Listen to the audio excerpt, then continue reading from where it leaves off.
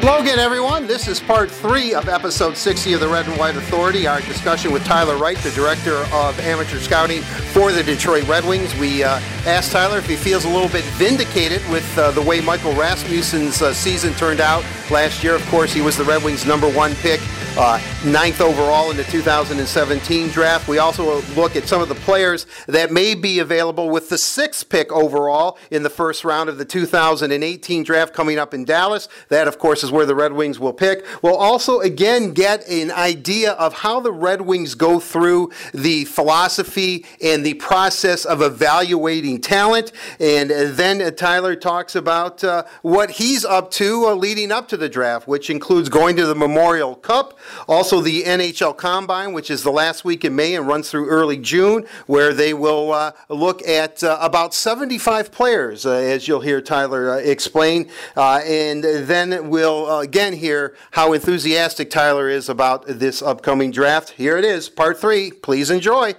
You've always been up front, and I'm not asking you this because I'm trying to throw verbal bouquets or something your way, but do you feel a bit validated with all the heat the organization took on Rasmussen that he really does look like he's going to be an NHL player? And I know it might be unfair, and I'm not asking you to pat yourself on the back, but let's be honest, you know as well as I did. I mean, when Rasmussen was picked, people were like, I don't know about that. Try not to really think about it because there's going to be scenarios go the other way. Not get caught up too much about it. He's still got a long way to go. We believed in the process that we did with him. We believed in all the the background and all the digging that we did with with him, and he just fit a little bit more of what we were thinking and the way that we want this team to look at and look like. Is he going to be a centerman at the National Hockey League level? I'm not sure yet. Is he a guy that's going to maybe have to play the wing like Larkin did to start and then move into center? I think there's a lot more uncertainty left to know on that, but at the end of the day, he fits a lot of bills that we're missing. He's big. He's a net front presence on the power play.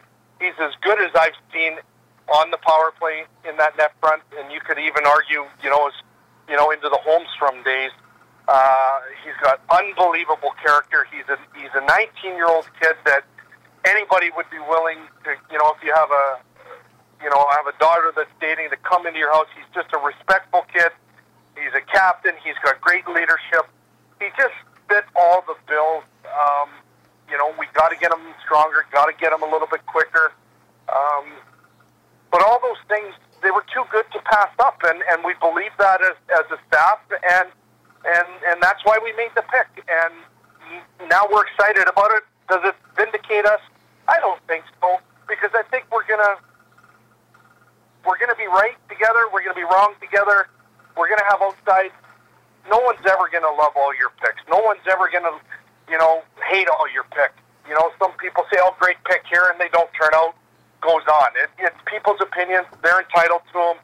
But at the end of the day, we get paid, and we're passionate about building this thing up. He fit the bill to a T, and that's why we chose him. Well, let's look at this upcoming draft. As we said, the Red Wings draft 6th overall. I mean, let's be honest. I mean, I guess we could talk about Rasmus Dahlin, and we have mentioned him during the Red and White Authority here. But he's going to go to Buffalo. If Buffalo weren't to draft him, I think that that the NHL would order they have to get their head examined collectively as an organization. He's off the board. Then you look at Andrei Svechnikov, who is Evgeny, who's in the Red Wing system. His brother Brady Tkachuk and Philip Zadina, by most accounts, seem to be the top 4 guys, and that they would be gone. Yet, Tyler, you've been around. Do you see possibly again, not giving trade secrets, could somebody fall? Because regardless of any draft that I've ever watched, there always seems to be at least 1, if not 2 players that don't go where they're slotted or where they're projected. Yeah, absolutely. And I think it just goes back to, what I said a little bit earlier.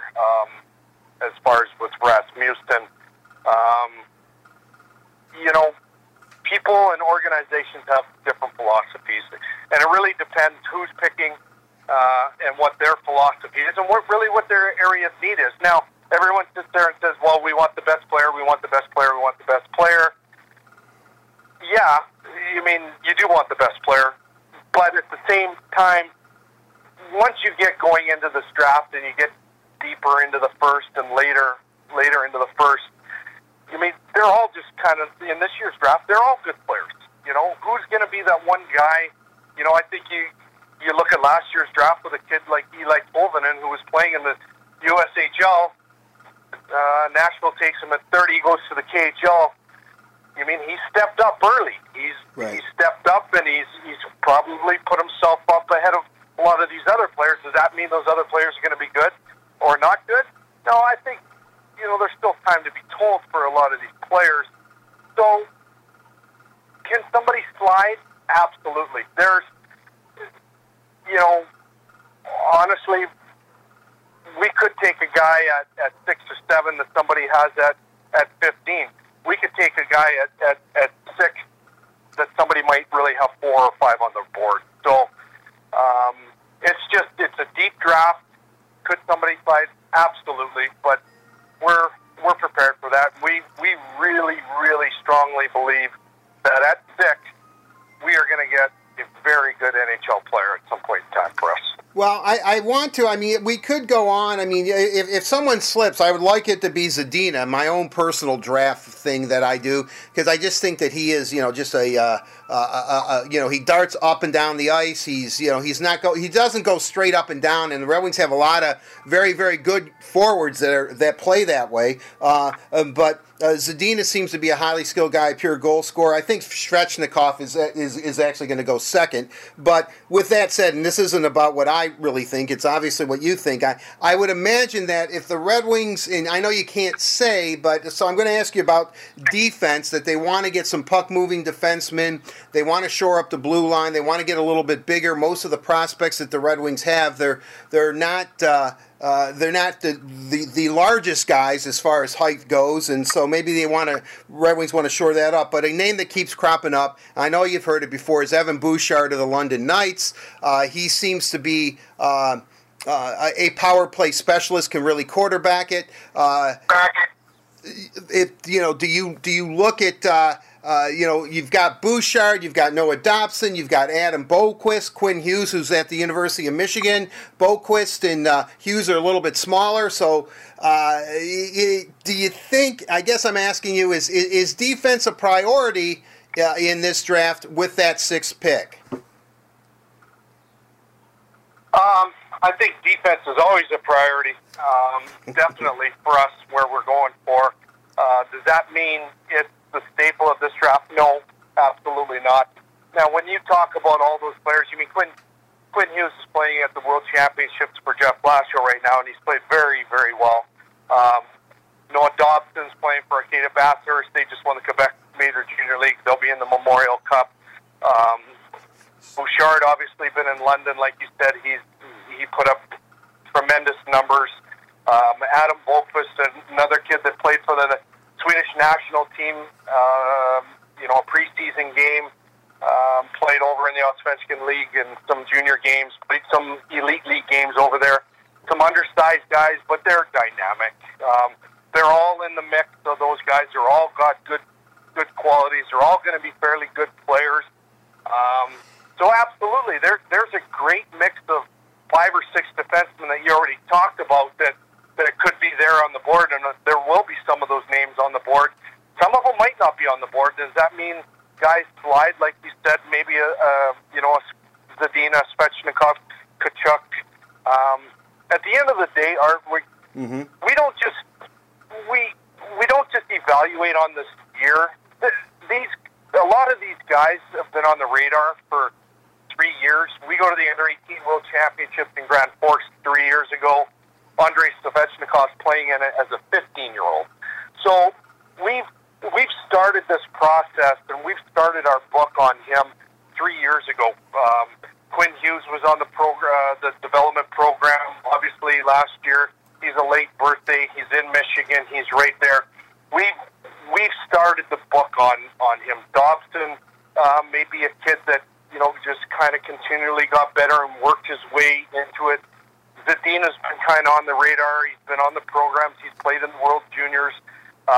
Brady Tkachuk, for that matter, is the same thing. Played on the program, late birthday, played in the World Juniors.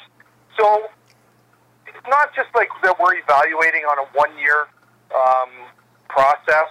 We're really evaluating them from the time when we really start their book and we see them as underages. What's the progression that they have taken? How have they progressed? Have they continually gotten better? Have they stalled? And if they have stalled, that's not a bad thing. Kids stall. You look at a guy, I'll just talk about Brandon Saad a little bit. He was up there in Saginaw. Right. Was probably by the industry's, consensus was he was, probably a top 15 pick to start the year. For some reason, didn't have a very good year. Slid to the mid of the second round, made the Chicago Blackhawks out of training camp the next year. So you want to be cautious about really how you're evaluating. You want to keep an open mind. You want to kind of see the whole picture of things. And you know what? At the end of the day, I got a 19-year-old daughter and I got a 17-year-old son. I'm dealing with kids at that age right now. I was an 18-year-old kid drafted in the first round. I thought I was ready to do everything and stuff like that. So kids are different. And kids, at the end of the day, they're still just kids. Right, we want to be hard on them. We want to beat them down and say this and that. At the end of the day, they're just still young people trying to find their way. And I think that should be really one of the biggest messages that I try to send out to our staff is that, let's not be so hard on kids. Obviously, when there's smoke, there's usually fire. But at the end of the day, let's still remember that they're just young men that are trying to find their ways. They come back from different background families. Maybe a parent, maybe a kid, maybe their parents got divorced. You know what I mean? It happens. Right, Right. There's certain things that weigh in. Maybe there's a death in the family. So we try to dig as much as we can respectfully. Try to get to know the kids as young men as individuals. Try to get to know them off the ice. It's every responsibility of our scout in your area. If there's a kid that you want to draft, you must know him. You must know the ins and the outs of that kid. And if we have questions, it's become a science. It's become it's the lifeline of our franchise. And we know that with the salary cap era, you've got to draft and you've got to develop. And when you're able to win and I was in Anaheim in 2006 and two guys' names that were coming into the Anaheim organization was Getzlaff and Perry. They win in 2007 with them both being on entry-level contracts. That's massive, Right. So when you can get good players and play prominent roles on entry-level contracts, that just frees up more money for you to go and spend on area of need. They're probably $5 million players playing on a $900,000 salary cap. So there's a lot of things that come into play, and at the end of the day, we want good young men with good work ethic, good character, with a good skill set, and with the amount of picks, we're excited. We think we're going to get some really good players. Yeah, I want to end this looking at maybe some of the forwards. I know we talked about Svechnikov and Tkachuk and Zadina, and I would imagine if one of them were to drop at number 6, you would have to seriously consider drafting them. But with that said, looking at some maybe of the other forwards, Oliver Wahlstrom, who plays for the U.S. development team, pure goal scorer. He's a right wing, and then there's a couple of centers because I know the Red Wings would like to shore that position up a little bit too. And I believe they're both from Finland, and I'm going to butcher their names as usual, but Jesperi, Kotkaniemi, and Rasmus Kupari. I mean, are these guys, when you said that we might surprise somebody, could these guys be in that mix if you decide to go into the forward with the forward position at number 6? Well, I think, first of all, I don't want the perception that we're going off the board here and drafting. No, I understand that. I am a bit of an unfair question on my part. Yeah, no, I mean we're definitely not going off the board. At the end of the day, they're just all really good players. I think that, you know, from 4 and 5 to 15, I think it's all interchangeable really throughout the league. If you really, now obviously they're heavily weighted in different ways, but to talk a little bit about the forwards, obviously, Wahlstrom, like you said, just a pure goal scorer. All he does is put the puck in the net. He's got a great shot, great release. You talked about the two Finns. Both have had very good years with Jesperi, Kotkaniemi. He's just continued, played in the Finnish Elite League, and Kupari, same thing, lightning fast, played in the Finnish Elite League as well. Both played at the Under-18 World Championships. As far as those names, yeah, they're all just really, really good players. And we don't have the magic ball to sit here and say who goes 2, 3, 4, 5. Really not try to pay a lot of attention when you hear banter and stuff that's going on about, such and such like such and such. At the end of the day, we make our list the way that we make our list as far as ranking the players that we want, 1 through whatever, when we get to. And our decision is going to really be determined on, what the other 5 teams do in front of us. Is there opportunity to move up? Is there opportunity to move back? Absolutely. So that's the exciting thing about the draft for us this year is we're in a good position to get a really good player. We will get a really good player at 6. Who is it? It's just yet to be determined, but our list will be pretty tight. And once we get there, we believe that we're going to get a very big piece of our puzzle. I would imagine that on draft day, on the 23rd and 24th, at the Red Wing table, you guys will be on the phone a lot because I am sure, and one thing I love about covering the National Hockey League is that, everybody likes to talk, for one thing, but everybody is more than willing to talk deals. And so do you expect this to be, because of the 11 draft picks that you have so far, that this is going to be, I know the table was crazy last year in Chicago. I would imagine that because of this draft and how deep it is that you're going to be... and all the picks that you have so far, 4 in the top 36, that it's going to be kind of nuts for you once you hit Dallas. Yeah. For me, I buy a lot of stock in Visine before I get there because it's endless, really, and you try to be prepared as much as you can because you don't know what's going to happen, and things get thrown at you. And you look at Philadelphia's got 2 picks, but I think they're picking 13 and 15. The Rangers got 3 picks in the first. Montreal's got 4 picks in the second. So, we got 2 in the first, 2 in the second, 3 in the third. So I think that there's a lot of teams, not a lot of teams. There's a select few of teams that I think that are going to kind of control the level of activity that there is. Us are going to be one of them. For that matter, I think there's going to be teams that are always trying to look and move up that don't have the bullets right now. So obviously, it's Philly, it's us, it's the Rangers, it's Montreal. It's the teams with those picks that generate the most interest. So we try to be prepared for that. Trade back scenarios, trade up scenarios. Obviously, who's on the board still. Everybody sits there and says, "Oh, this guy's not going to be there in the second." Well, sometimes they are. Maybe this guy's going to be there late in the first. Well, he is. Maybe do you spend an asset and go up?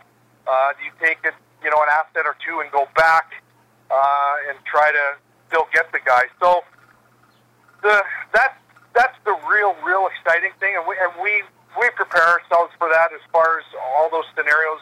There's a lot of dialogue with. Obviously with Ken having with the other general managers that are starting to, put things in people's ears as far as what they're looking to do. Players' names from other other teams, established NHL players, names start getting thrown around as far as, we're looking to move such and such. Would you be interested? So it is. It's an exciting time, for us, and it's an exciting time for the Red Wing organization. I think Ken has done a tremendous job. Obviously, with the Brendan Smith trade last year, we took Ottawa's pick, which is, looking, it's 33 now in the early second.